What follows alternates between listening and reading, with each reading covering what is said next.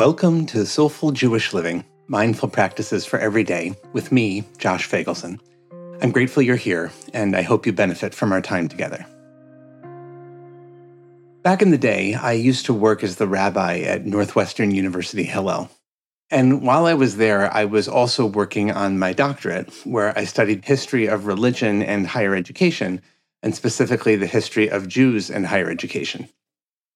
So one day there's a new president of the university, and to my surprise, he told our group of campus chaplains that he wanted to come to our monthly meeting to have a conversation about religion and higher education. You can imagine I was excited. I'm thinking, yeah, baby, I'm going to show off for this guy. I'm going to drop some serious knowledge. This voice inside me was a familiar one. It was the same voice that, as a kid, led me to be a Hermione Granger type in school. Smart, overachiever, and, as Professor Snape calls her at one point, an insufferable know-it-all. While I had taken my lumps for that over the years, like Hermione, I found the voice was hard to suppress, even as a grown-up. Fortunately, by the time the meeting happened, another voice emerged inside me that wisely counseled a different approach. Josh, it said, maybe take a beat. In other words, shut up for a second. Try to listen before you speak. By this point in my life, it seems I had acquired some wisdom that encouraged me to resist my initial impulse. Not to stay silent forever, but just to compensate for my own overeagerness. The meeting came, and I stayed true to my intention. I waited for everyone else to speak once or even twice before I went. Eventually, the time came for me to say something. I don't remember what I said, but I'm sure I did, in fact, drop some knowledge about the history of religion and American higher education. But now I did so in a way that was less young Hermione Granger and more a bit of wise old Albus Dumbledore. The meeting ended, and by the time I got back to my office, there was an email in my inbox from the president thanking me for my comments and asking me to meet again soon to follow up on them. It seemed that my intention was a good one and that my actions had paid off. I had done something right. The Torah portion of Vayigash, which we read this week, is the climax of the story of Joseph. Many years after his brothers sold him into slavery and presumed him dead, they encounter Joseph, who is now the second most powerful man in Egypt. Only, plot twist, while Joseph recognizes his brothers, they don't recognize him.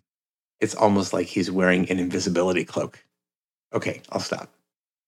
Anyway, at this point, Joseph has decided to test his brothers by imprisoning one of them on trumped-up charges of theft. And he's demanding that the brothers bring their youngest brother, Benjamin, to exchange for him. Basically, he's putting them in the same position they were in many years earlier and seeing if they've changed. Good news, they have. And the proof comes in a dramatic speech offered by Judah that opens the Torah portion. This is one of the most beautiful and dramatic speeches in the Torah, and it opens with the words, "Please, sir, let your humble servant speak to you, and please don't be angry." That's not quite a literal translation. What Judah literally says is, "Let your servant speak words in the ears of my master." The ancient rabbis of the Midrash pick up on this and comment that what Judah is asking is that his words literally penetrate inside Joseph's ears. While that's a little bit of a gross image, it's also a powerful description of what speech and communication are all about.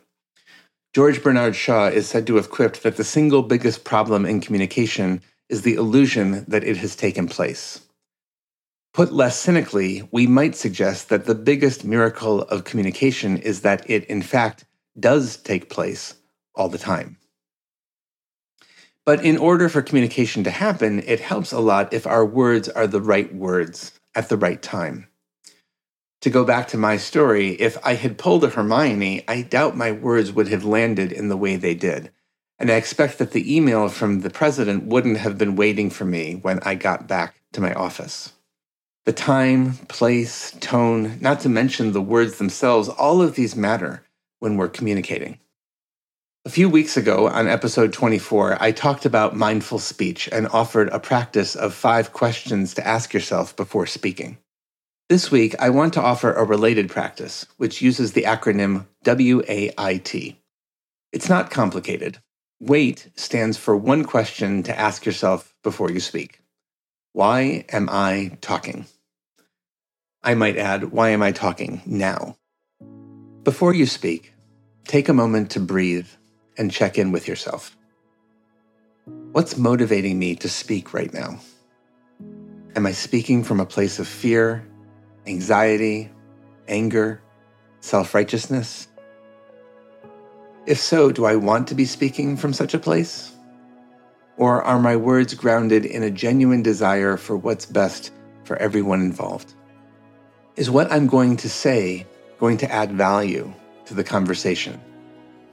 Is the person or group to whom I'm speaking in a position to hear what I'm saying?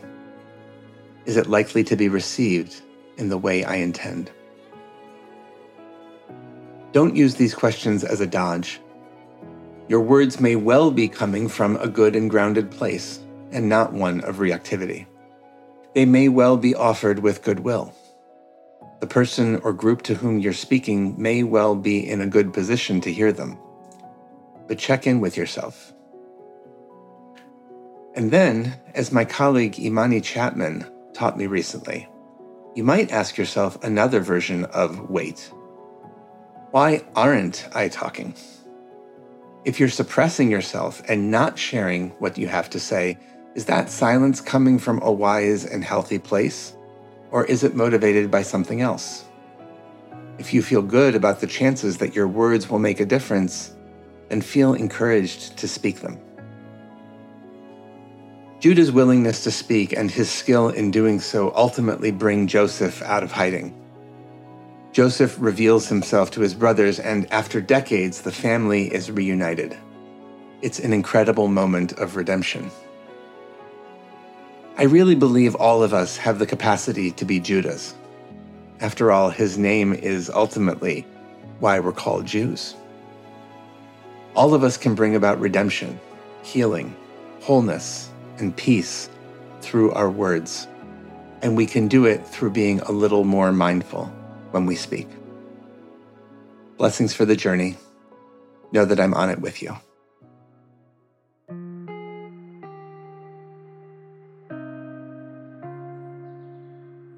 Thank you for joining us for Soulful Jewish Living, Mindful Practices for Every Day, a production of Unpacked, a division of Open Door Media and the Institute for Jewish Spirituality. This episode was sponsored by Jonathan and Corey Califer and the Somerset Patriots, the Bridgewater, New Jersey-based AA affiliate of the New York Yankees. If you like this show, subscribe, give us 5 stars, and write us a review on Apple Podcasts.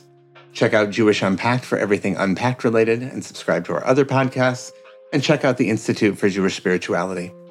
Most important, be in touch. Write to me at josh@jewishunpacked.com.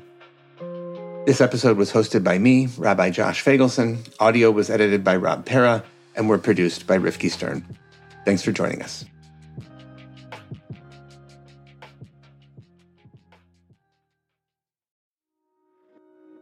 Hi, everyone. I want to let you know about a wonderful new opportunity for folks in their 20s and 30s. It's called Shed It, and it's our new live weekly 30-minute Jewish mindfulness meditation set on Monday nights, hosted by Rebecca Schisler. You'll be able to practice along with other spiritual seekers from all over, and we even have a great WhatsApp group for you to connect.